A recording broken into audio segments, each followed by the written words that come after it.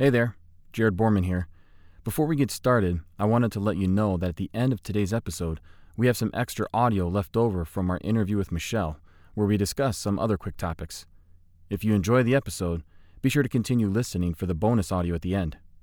With that, let's get started.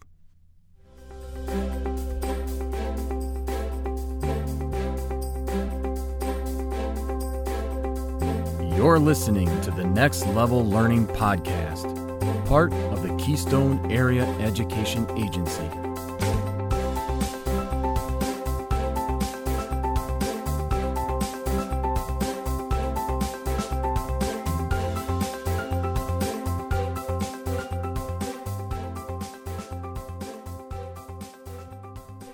Welcome back to the Next Level Learning Podcast. We're lucky to have you here, and we are kicking off a brand new school year here in northeast corner of Iowa at the Keystone AEA. And with a new school year, we also sometimes have some changes and shifting that happens as well. And from last year, one change that has happened here is that Norma, my previous co-host, has retired. So she is probably off somewhere warm enjoying her retirement. And I wish her the best of luck in everything she does in that retirement. But it's not really easy to speak about upper level thinking by yourself. So you need someone, and two heads are always better than one when it comes to thinking and reflecting. So I am fortunate enough to have a new colleague here at the AEA. Well, not new. You've been here for a year. So we have Bria Baxter as our new co-host, and so I welcome her, but I will let her introduce herself and what she does and all of that. Hello, so I am Bria Baxter, and I am a tech consultant with Keystone. In addition to my tech role, I am also on the authentic intellectual work, standards-based education, competency-based education, and the numeracy team here at Keystone. I'm really looking forward to meeting new educators and see how they are taking students from the lower to the upper levels of learning. So very excited to begin this journey on the podcast. And it's being able to hear what other teachers are doing and the exciting stuff that they are doing to get students into those upper levels of thinking. Honestly, it's the most fun conversations I get to have. So I hope you find the conversations just as fun and meaningful for you too, Bria. Absolutely. I was involved in a lot of new learning this week with meetings and learning opportunities, and just not being able to go in the classroom and try those strategies out. So I think that this will hopefully be kind of that missing link from not being in the classroom, but still hearing how other teachers are interacting with their students. Totally. And it's fun and exciting all at the same time. In fact, our very first podcast guest here for this particular season is Michelle Potacek. Don't ask me to spell that, but she is a teacher, an elementary teacher up in North Winneshiek School District, and she, I think, is in her third year of teaching. Yes. She's very early on in her career, right? Mm-hmm.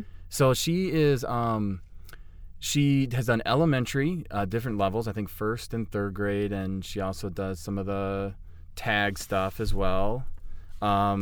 So she's a teacher who's trying to bring in this concept of Genius Hour more. And this is a new topic that we haven't heard on the podcast before. Do you have any background prior knowledge about Genius Hour, Bria? Yeah, so Genius Hour actually was invented, or I should say tried out with Google. And so they gave their employees time to pursue anything they were interested in that would benefit the company. And so they were able to dedicate 20% of their time in the week, I believe, to develop mastery in an area of interest. And so they were able to be very autonomous in their learning. And from this stemmed Google Drive, Google Hangouts, and do you know of any others that... It'd probably be very difficult for us to distinguish which ones exactly stem from Genius Hour, but the fact that a company like Google, huge, very, very rich, right, was willing to say, during your contract time, 20% is yours. Mm-hmm. You know what I mean? So that was pretty new for a lot of companies to even understand it, and probably almost fairly absurd. I mean, they were probably a little crazy to try it, but the fact that they were able to pull in so many new products with that time that was allotted and tie in their autonomous work to their actual work probably speaks volumes.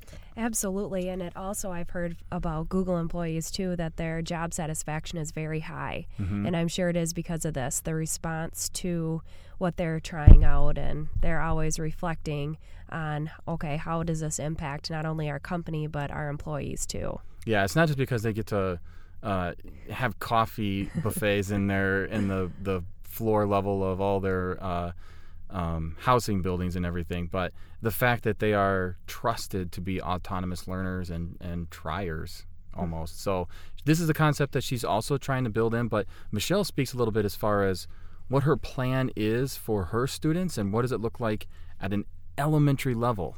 That's the cool thing, at an elementary level. So let's take a listen.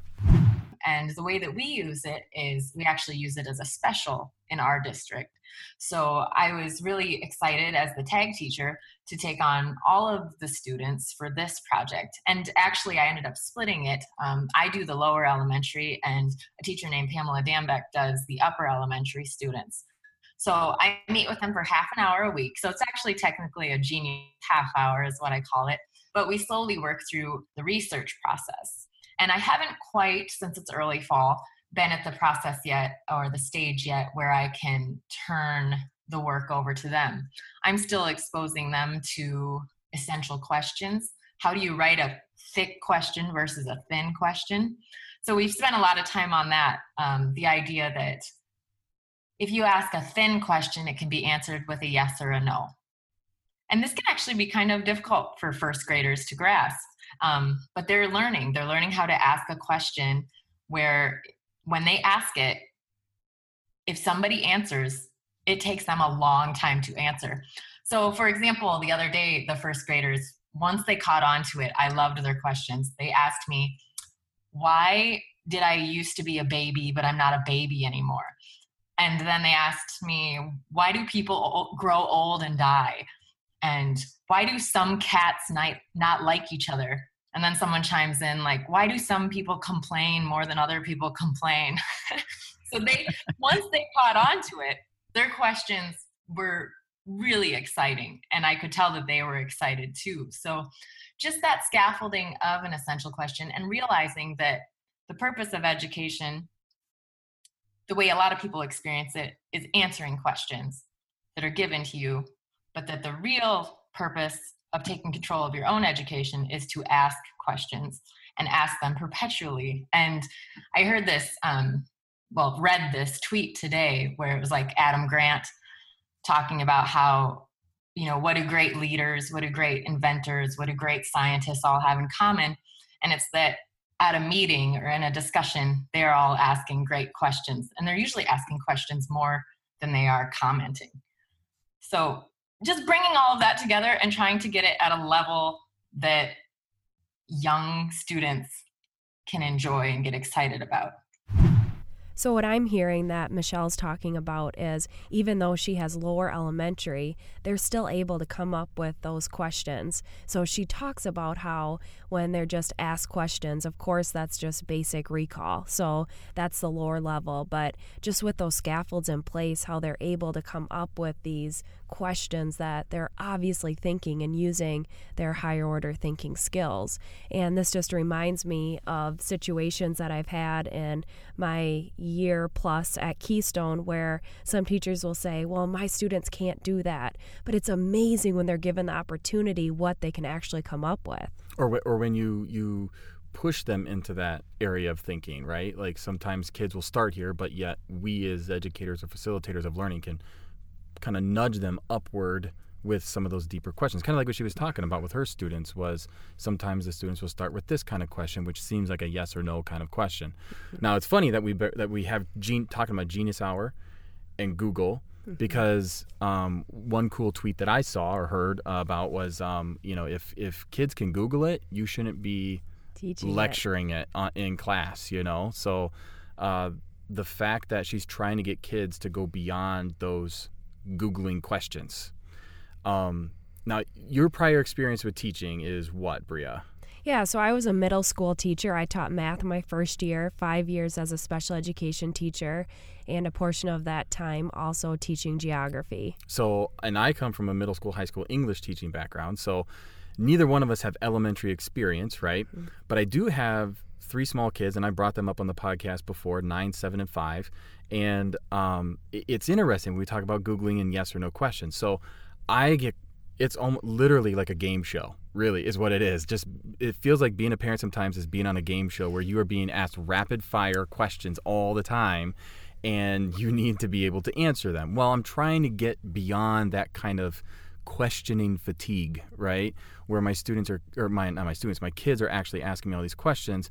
And so I always have to ask myself, we have an iPad at home. We also have an Amazon Alexa, an Amazon Echo, right?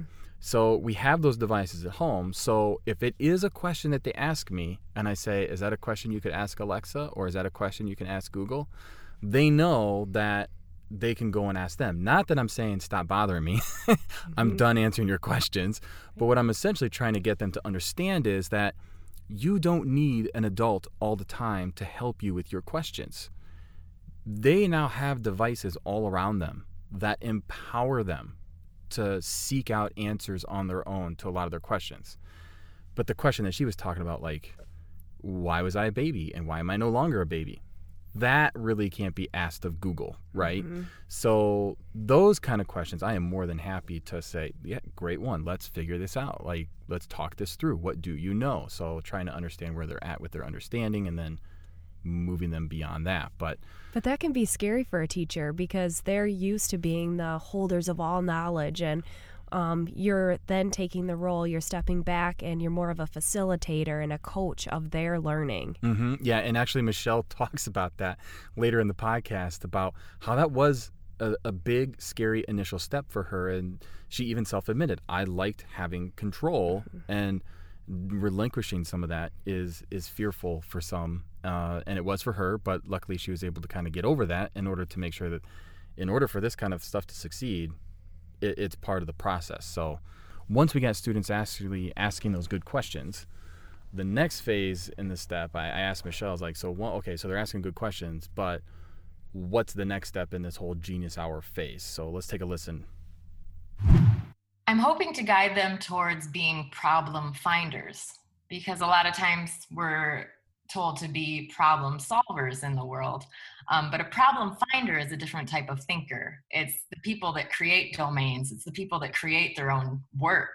And it's kind of the future of technology and online entrepreneurship and all of this. So the idea of being a problem finder, and that's to switch your question from, there's those broad, awesome questions that you can ask about the universe or about life or about death or about how far does the universe go? And kids get really excited about those, but it's kind of bringing it down to earth and being like, what are some problems that we see? What are some problems that we can find that maybe others don't see? And switching your question to be a how-to or a how can we? So that's the next stage, taking them to being problem finders so they can have a practical application, whether they want it to be, for example, there was one girl today when I was standing out at the bus stop.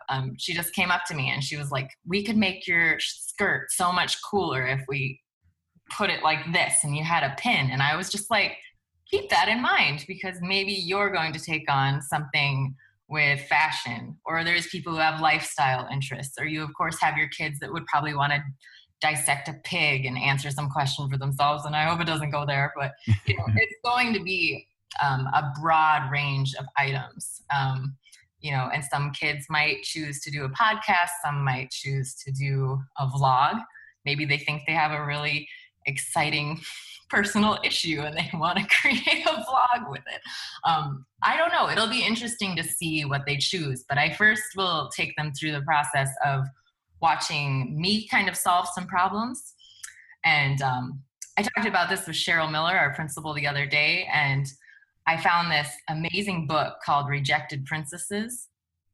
And it's a book that a DreamWorks animator made after quitting his job or getting laid off or something. And essentially, he took women from history that were really amazing, but he turned them into these cartoons that are really highly engaging, and they're really kind of funny at some points. So it's these women from history. with a cartoon drawing and then their story. And I'm going to take them as a class and co-write a song to go with it. So to show my learning about an interesting woman that did something pretty amazing and substantial, but was maybe overlooked or rejected in the history books, as the DreamWorks animator, Jason is his name, says, like rejected princesses. So they can see how somebody might use songwriting to explore an idea and spread an idea even further. And then my thing will be that then I say, well, songwriting was the way that we did it together, but you probably can't choose a song. Yeah.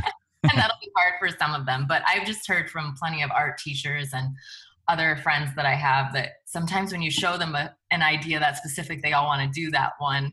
And you have to make sure that, you kind of have the ones that you can have for a guided learning process and then turn them loose to see what they can do in a lot of other areas. So that's where it's going. I'm really excited about it going into the fall. I think it'll be a lot of fun.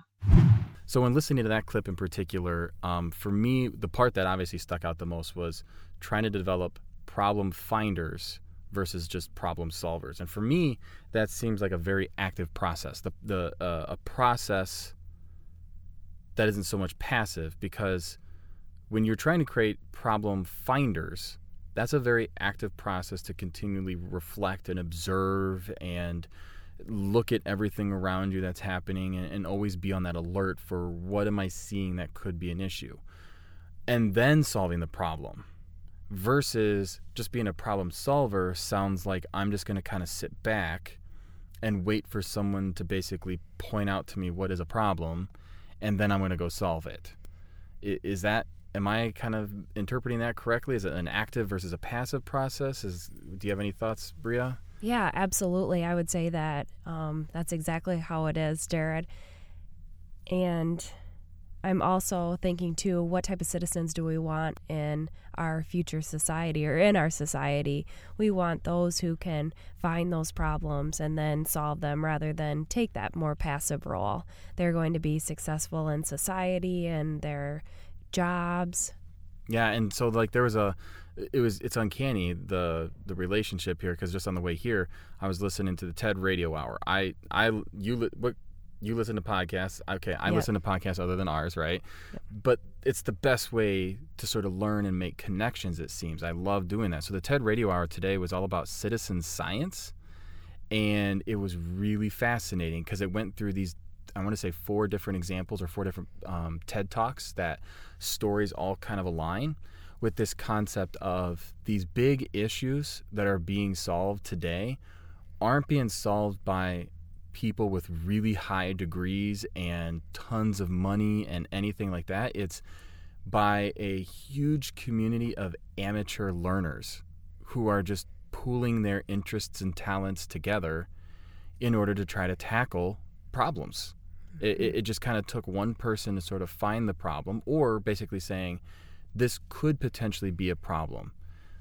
Is it the problem? And so they're using, again, the internet was a huge change in our educational environments, where because of the internet, all of these amateurish people can come together in whatever pocket area of the world to be able to tackle these things. So like one example that they gave was this mom who had a child who had this really, really rare disease.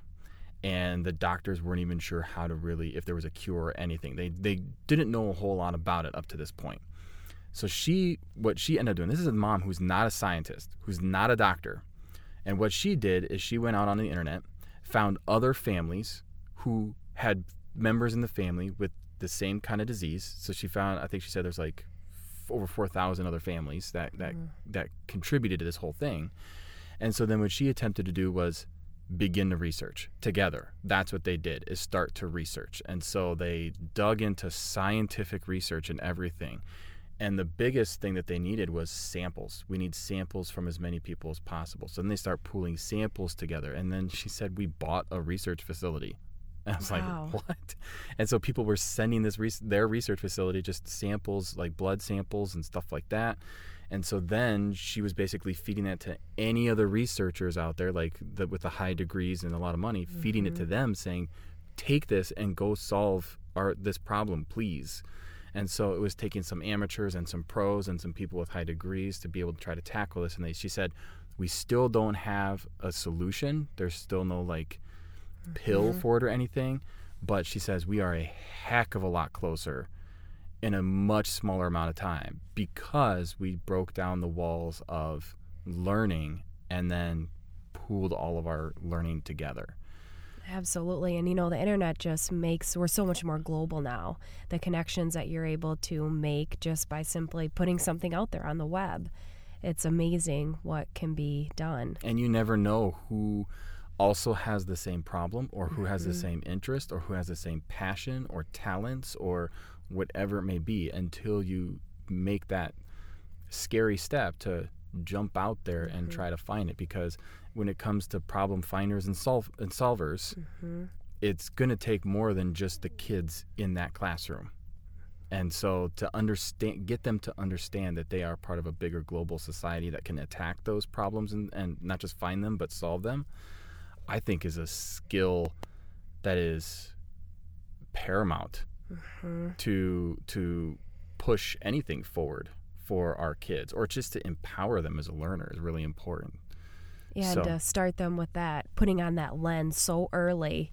How lucky are they to have this opportunity and Michelle's investment in them? And the guy in the podcast said, before the internet, everybody was told you have to go get a college degree. You have to go get the proper training, so that way you even can get access to the right people who have a greater knowledge than you, and then you're able to then access. And he kept using the word access. Like, if you want access to this big thing over here, you have to go through all these steps to get there, and it's going to cost you money most likely. It's going to cost you time. And he says, the internet gives you access to anything and everything now, and you're able to. It's so cheap to be able to go to that through that innovative process now at almost very little to no cost. Absolutely. You think of those YouTube videos, you can fix about anything on your own if you dedicate the time. And I mean, it's just, there's so many opportunities out there. Yeah, it's pretty neat. So I think this would be a good time to take a quick commercial break. After the break, we'll listen in more with our interview with Michelle, and excited to hear more about Genius Hour. And then also another concept that she talked about called bibliotherapy, which is kind of interesting too. So we'll listen more when we come back.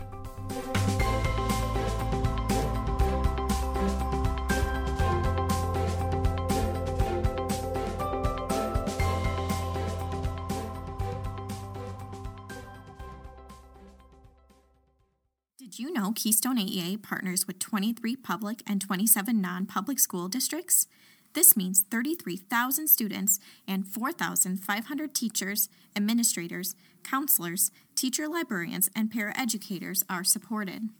Did you know Keystone AEA's Media Library offers more than 140,000 educational materials for teachers, students, and parents in a variety of formats? This includes books, DVDs, magazines, and hands-on kits. Keystone provides twice a week van delivery, taking about 11,500 items a week to area school districts. Materials can even be ordered online 24 hours a day, 7 days a week. For more information, visit our Keystone AEA website at www.aea1.k12.ia.us for more information about our programs and services.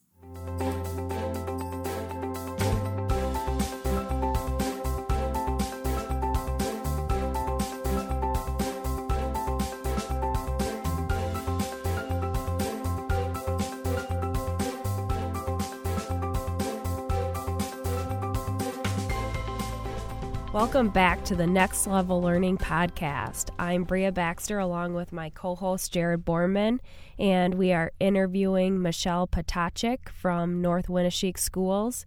And so she talked briefly before about Genius Hour, and we touched about the shift of the teacher's role in this type of environment. So she is going to be talking about how hers changed with the implementation of Genius Hour.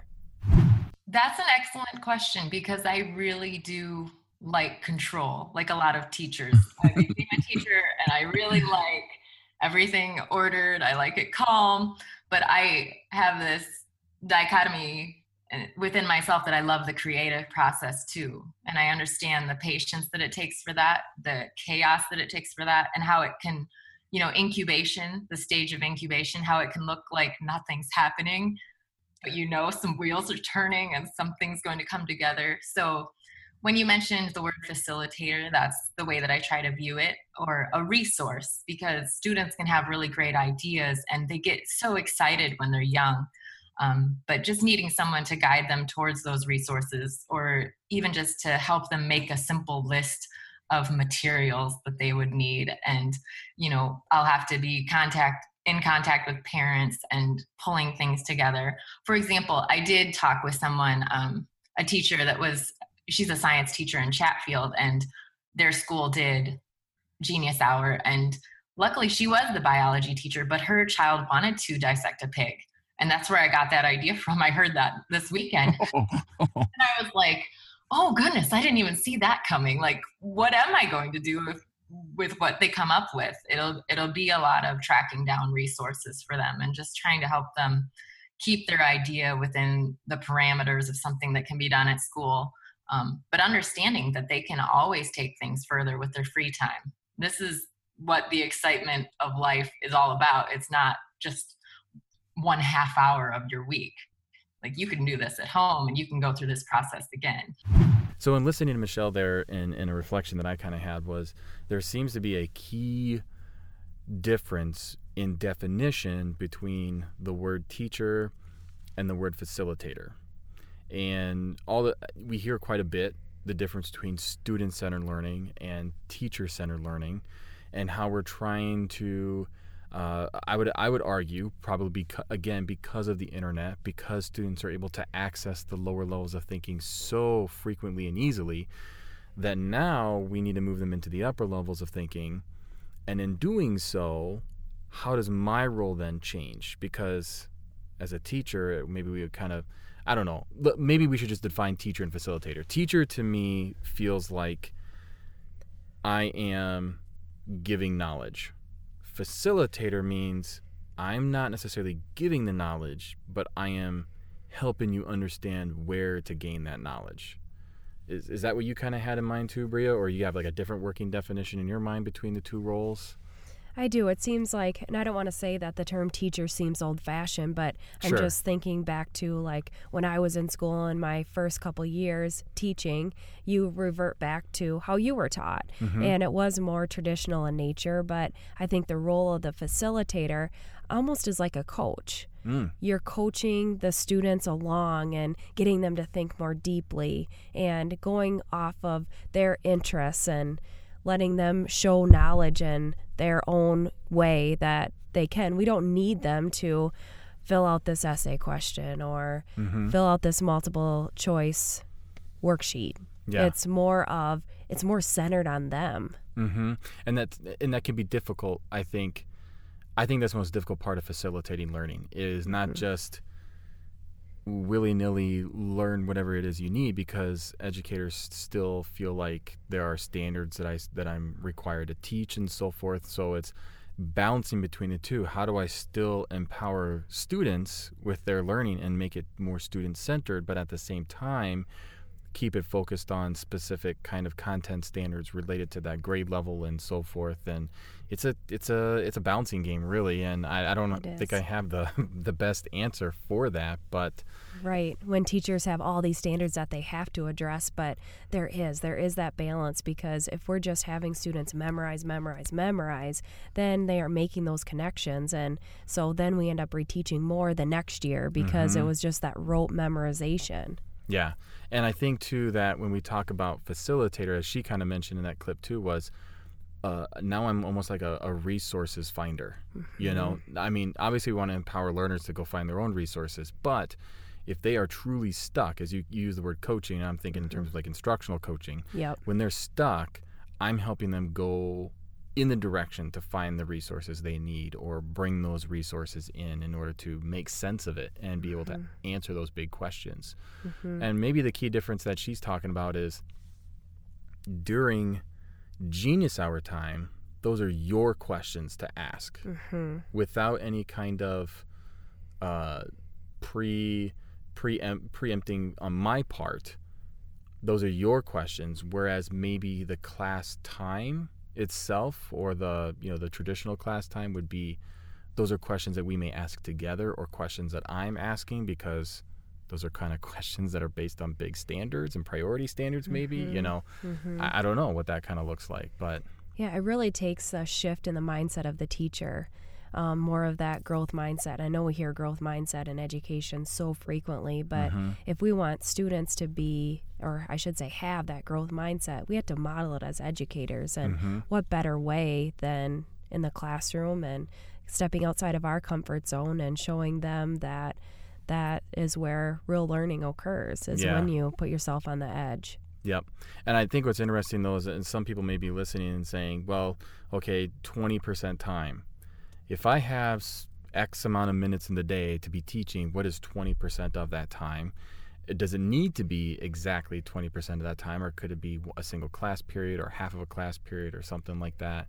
But the scheduling becomes sticky.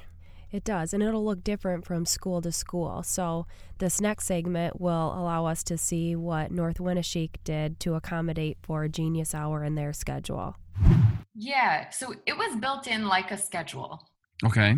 So it's almost like its own separate chunk of time. Yeah, built in like a special is what I meant to say there. Right. Okay. So how much time is it exactly? I meet with the first grade, the second grade, and the third grade for 1/2 hour a week. So just a half an hour. But I have seen teachers that, while exploring around online, that have built it into their day. And that's interesting to see. So if someone's listening to this and they think of themselves as a classroom teacher that wants to try it, there are definitely resources out there for doing that with your entire classroom and leading them through it. And I think of that, and I think of the efficiency, depending on how much freedom you're given with your writing block, or, combining different thematic learning that could happen, different themes where people could combine math, like, for your Genius Hour, you have to do some component of math, whether it was, for older elementary students, maybe figuring out the budget of what they need to do, or figuring out a business plan or something like that. So the limits are really endless, and you can tie it to the core. It's definitely in there. As I worked on the essential questions, you look at under writing for even these first graders, second graders, and third graders, it's learning to write a really good research question. So it ties in really well. So when I hear Michelle talk about the half hour per week, that doesn't seem like a lot of time to be able to be that autonomous learner. It almost seems like they would want more, but can you actually have more time? I know one school who wanted to implement some of that Genius Hour time, but they were also looking to implement other kinds of time. And so they were 8-period day. This is at a secondary level, I should mention. So they were an 8-period day, and what they decided to do was they took 2 minutes off of every single class period that they had. I think it was a 47-minute class period to begin with. So they took 2 minutes off of every class period, and then they also realized that every day they have Channel 1, and I think Channel 1's 12 minutes or something like that. So they decided to do away with Channel 1 time, and they took that 12 minutes plus the 2 minutes from every other class period, and they created a 9th period. And that 9th period was essentially that Genius Hour time. Now, I have no idea mathematically if that is in fact 20% of their time. I don't know if the magic number needs to be 20%, because honestly, I don't even know if 30 minutes is 20% of Michelle's classroom time. But she just recognized, is there any time?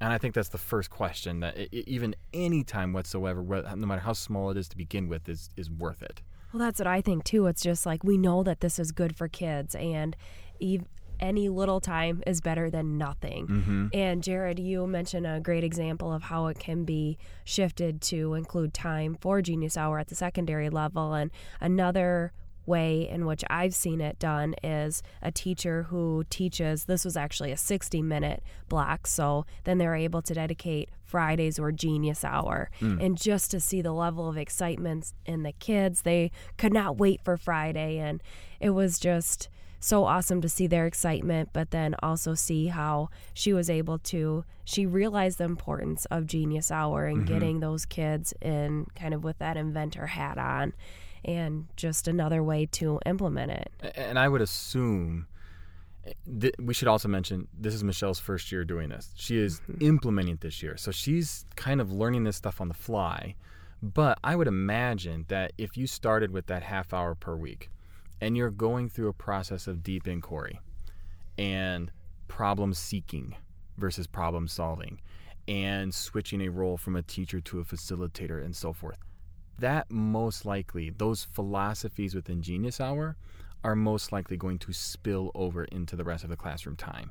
So yeah, we might say 30 minutes is Genius Hour, but a lot of those philosophies embedded in that Genius Hour hopefully spill into other hours of other classroom instruction.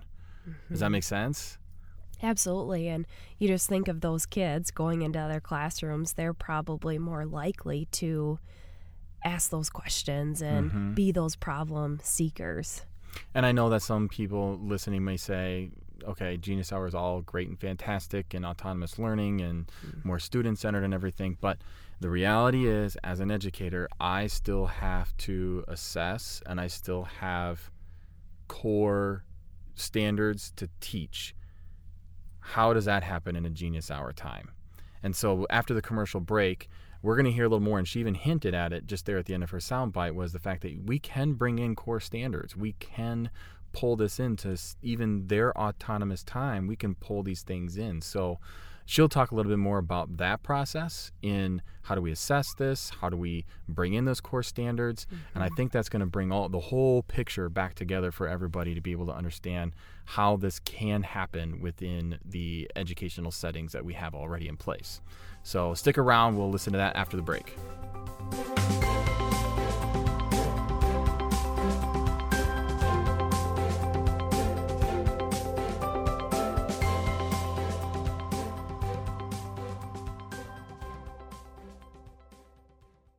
Need books for your classroom?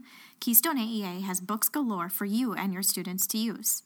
Sign up for Keystone AEA Book of the Month program. All you need to do is go to the Keystone AEA website, and under Media Services, you will find Book of the Month. Select the grade level fitting your classroom, and each month, a box of 25 books will be delivered to your school by our friendly, helpful van drivers. Keystone AEA has books for you.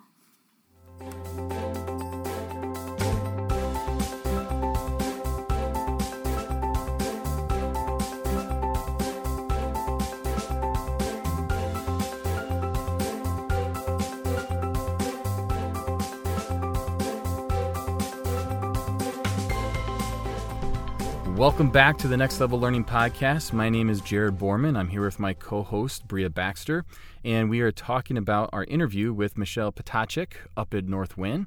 So far, she's been talking a lot about Genius Hour and how she's been able to infuse that, or at least begin that process of infusing that into her classroom. And she's talked about many aspects of it so far as the facilitator role,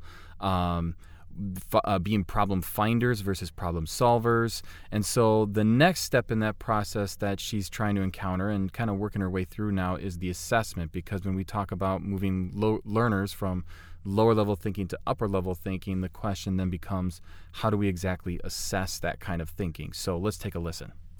Well, there's simple formative assessments that I do along the way, and I also have a grander vision of different rubrics that I create versus just looking at what Decora has in place.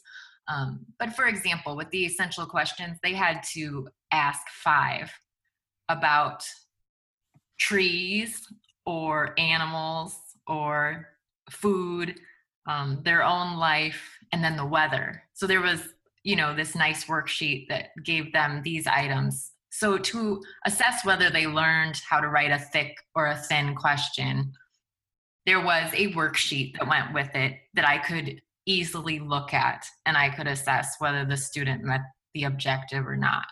So I don't have a grading system in place yet. That's a broader conversation that I need to have with the upper elementary teacher and also with our principal. So that's a good question. I need to work that out before. So Michelle mentions the hurdle that teachers face when they try to implement more of the student-centered learning. And I know in my experience as an educator, once I started doing more project-based activities, I ran into that. Well, how do I assess this? And I get that question quite frequently in my role in the AEA, which I know you do too, Jared. Mm-hmm. And it's just trying to help teachers look at those standards. They relate, and it's overwhelming when we look at a standard, or standards, I should say, as isolated concepts and skills, because they're so connected once we are able to pair them together and then be able to develop a rubric off of that, which is complex. It's not easy. I'm not trying to come across that way, but it's doable. Yeah, and I think that's what you just kind of mentioned, was the fact that we can't see each standard as an isolated thing. I'm not going to spend 3 days on this standard and a week on this standard and so forth, but we can package them. I don't know. That's, at least in my mind, that's how I envision it. Like, the box is this big main standard, but what other smaller standards can I put in that box? And then that box is essentially going to be the unit or whatever it may be. But in Genius Hour, it's almost like you're trying to package the standards as you go in a way where I can see students currently in this standard right now, but can I look at the other standards, start pulling those in immediately, where she mentioned the use of writing and so forth. And I know that's a big standard, and reading, of course, literacy is huge at the lower levels as well. So pulling those kind of standards in, I would imagine, would be very natural in a Genius Hour time when you're trying to do upper level thinking. But then being able to, as you mentioned, the idea of putting together those rubrics, or those meaningful rubrics that help kind of guide some of the thinking, but yet that's a balance again, guide some of the thinking, but at the same time give autonomy to the learners to be able to still guide their own learning as well during that Genius Hour time. Yeah, still giving them that flexibility, but knowing what they have to in the end achieve. So then each day they have that big vision, or that big vision there, and then they're able to work towards it. So it's not limiting their creativity, because then they can show their knowledge in any which way that they choose, or which is more natural to them, or even fits the project that they're working on. Yep. And then I also asked her, because I'll be honest with you, as I was listening to this entire thing that she was talking about in this interview, from the very beginning when she was talking about the idea of questioning all the way through to what she's doing now, it kind of sounded like, so I asked the question, I flipped the role on her a little bit and said, aren't you kind of going through your own Genius Hour in trying to implement Genius Hour? So it was an interesting thing that I don't know if she had necessarily thought of at that point yet, but hearing her reaction to it and trying to make those connections was really cool to listen to. So let's take a listen to that. I love projects like this. Like, I love open-ended opportunities to think about creativity and the way students approach things differently. And I also like to shake people up.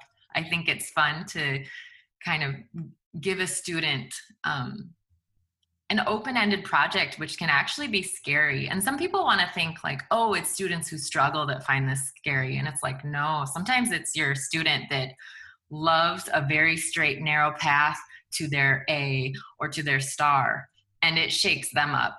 And I just love anytime you can have people realize that it's not about the grade.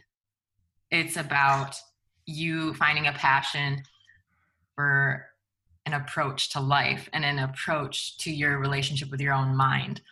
So I kind of thrive on things being predictable and yet not predictable at the same time. Like, I know who I have, I know what we're capable of, but at the same time, I've never done it before. And I like that happening to me. I seem to create situations like that all over the place in my life. So it must be something that I just enjoy. So I'm gonna turn the tables on you just for a second, because I know that I asked the question, it sounds like you're going on your own Genius Hour journey in a sense in creating Genius Hour for your students. Where are you in this process of having to figure this out? Where are you cognitively operating? I would say I'm at the same level as the students. I'm analyzing it. I'm gathering a lot of resources from other people. I'm trying to get to the synthesis level where I bring it all together and I look at how it applies to our district, our number of students, and the abilities that they have as a unit, as a class, but also as individuals within that class. So I feel like I'm kind of still analyzing and standing back, just like they are, looking at this process. One thing I heard Michelle talk about was the focus on the process, that learning, rather than solely focused on the product. And I think that's probably why most of the, I shouldn't say most, but higher students or those students who are used to getting those A's, they struggle. They're used to the game of school. They know how to get that product of that A. But now the focus is shifted. Now we're focusing on that learning. So it also takes a shift in their mindset as well. Yeah, and I really just appreciate the fact that Michelle is so open in saying, I don't have it all figured out yet. I'm getting there. And that's obviously a direct focus on the process, kind of figuring it out as you go. And I would even argue, I know she says that she's analyzing or in the phase of analyzing right now, but I would even argue that she's having to probably constantly evaluate what's working and not working as she implements this. And not only that, the thing that she's creating as a whole is the time and the environment for these students to actually participate in what's called Genius Hour, this thinking, this process, and so forth. And so she's ultimately in this creation process, but bouncing back and forth in between constantly of analyzing and evaluating and creating this again, or recreating this, or implementing this new thing, and so forth. And so she's probably just, when I heard her talk throughout the entire podcast, I constantly heard the idea of she is living in those upper levels of thinking. Where at which level it changes any given moment, but it seems like she is constantly up there, and she's striving to get her learners up there as well. She realizes that's the ultimate goal. And what a great model she's being for her students. Absolutely, trying to model that process versus product. And we even heard her say that, yes, there are learning standards along the way, but it's not about the grade or anything like that. I actually just had that conversation with my son the other night, who's in 4th grade, and he was saying, I got to do this, I got to make it this good so I get that score. And I'm trying to convey to him, saying, it's not about that. Like, why are you researching this topic? Well, because I want to learn more. That's the important part. Focus on that, not the end goal necessarily. Yes, you can, it's important. I'm not saying grades aren't important. It's important, but that shouldn't be your main focus during the entire process the whole time, you know?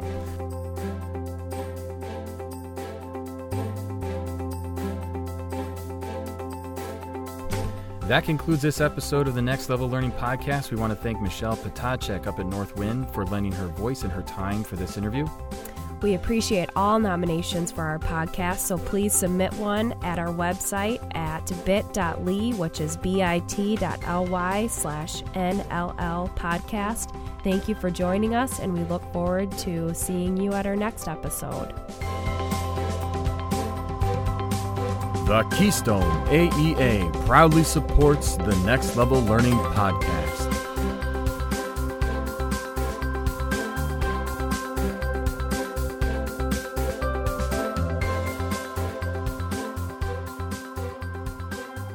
Thanks for sticking around for the bonus audio. My conversation with Michelle was so great, and I had such an abundant amount of extra audio. But there was one particular segment that I think might be of interest to some of our listeners. It's a concept called bibliotherapy, and I thought it might be interesting to you to go ahead and take a listen. So now I kind of want to dig into this topic that you talked about already called bibliotherapy. Yeah. Explain more, like what for me who has never heard the term before and has no idea what it is, try to define it for us, and then maybe talk a little bit about why it's been of interest to you and how, because you said you're actually including that now in your classes as well too, right?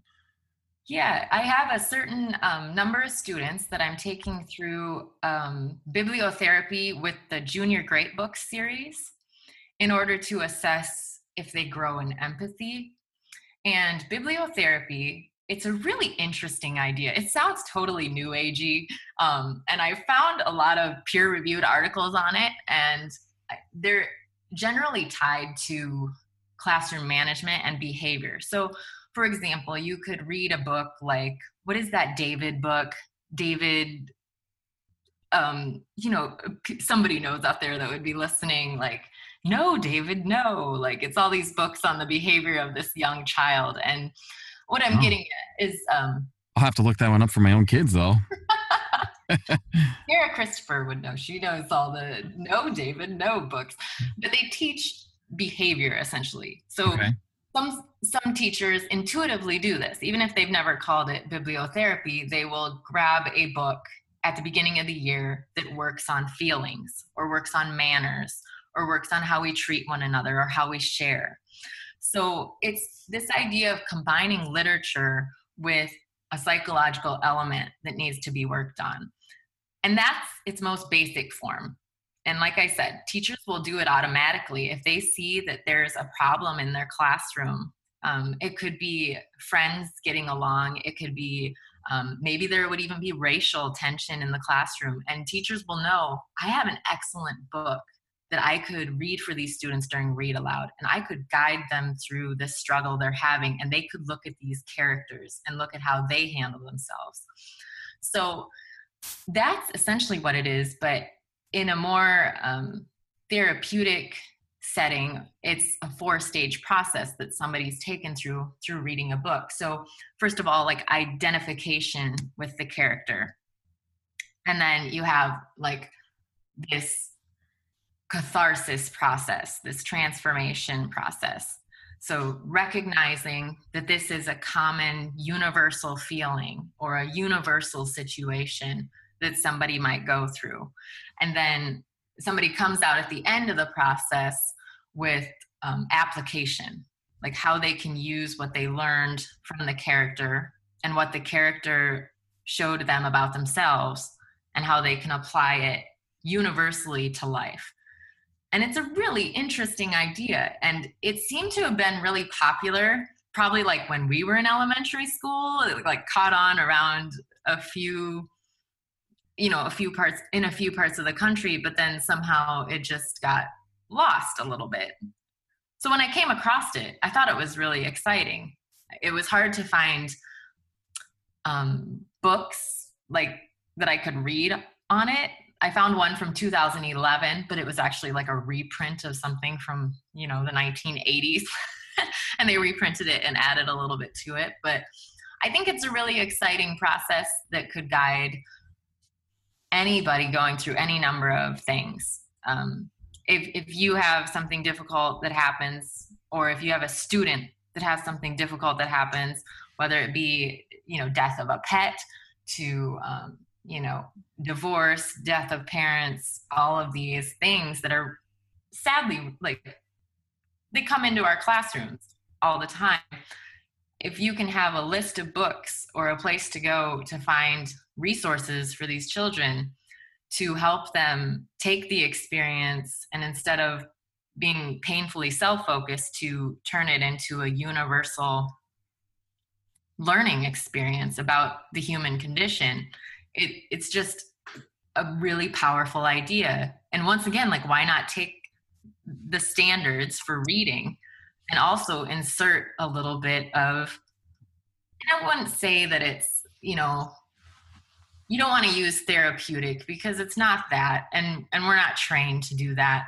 But we find ourselves as teachers dealing with so many struggles that have to do with affective needs or with the mind. And it's just acknowledging the power of literature to guide people through that. So what kind of, how do students respond to this stuff? Are they very receptive to it? What kind of feedback are you getting from them on this as far as their behavior once you take them through some of the bibliotherapy stuff?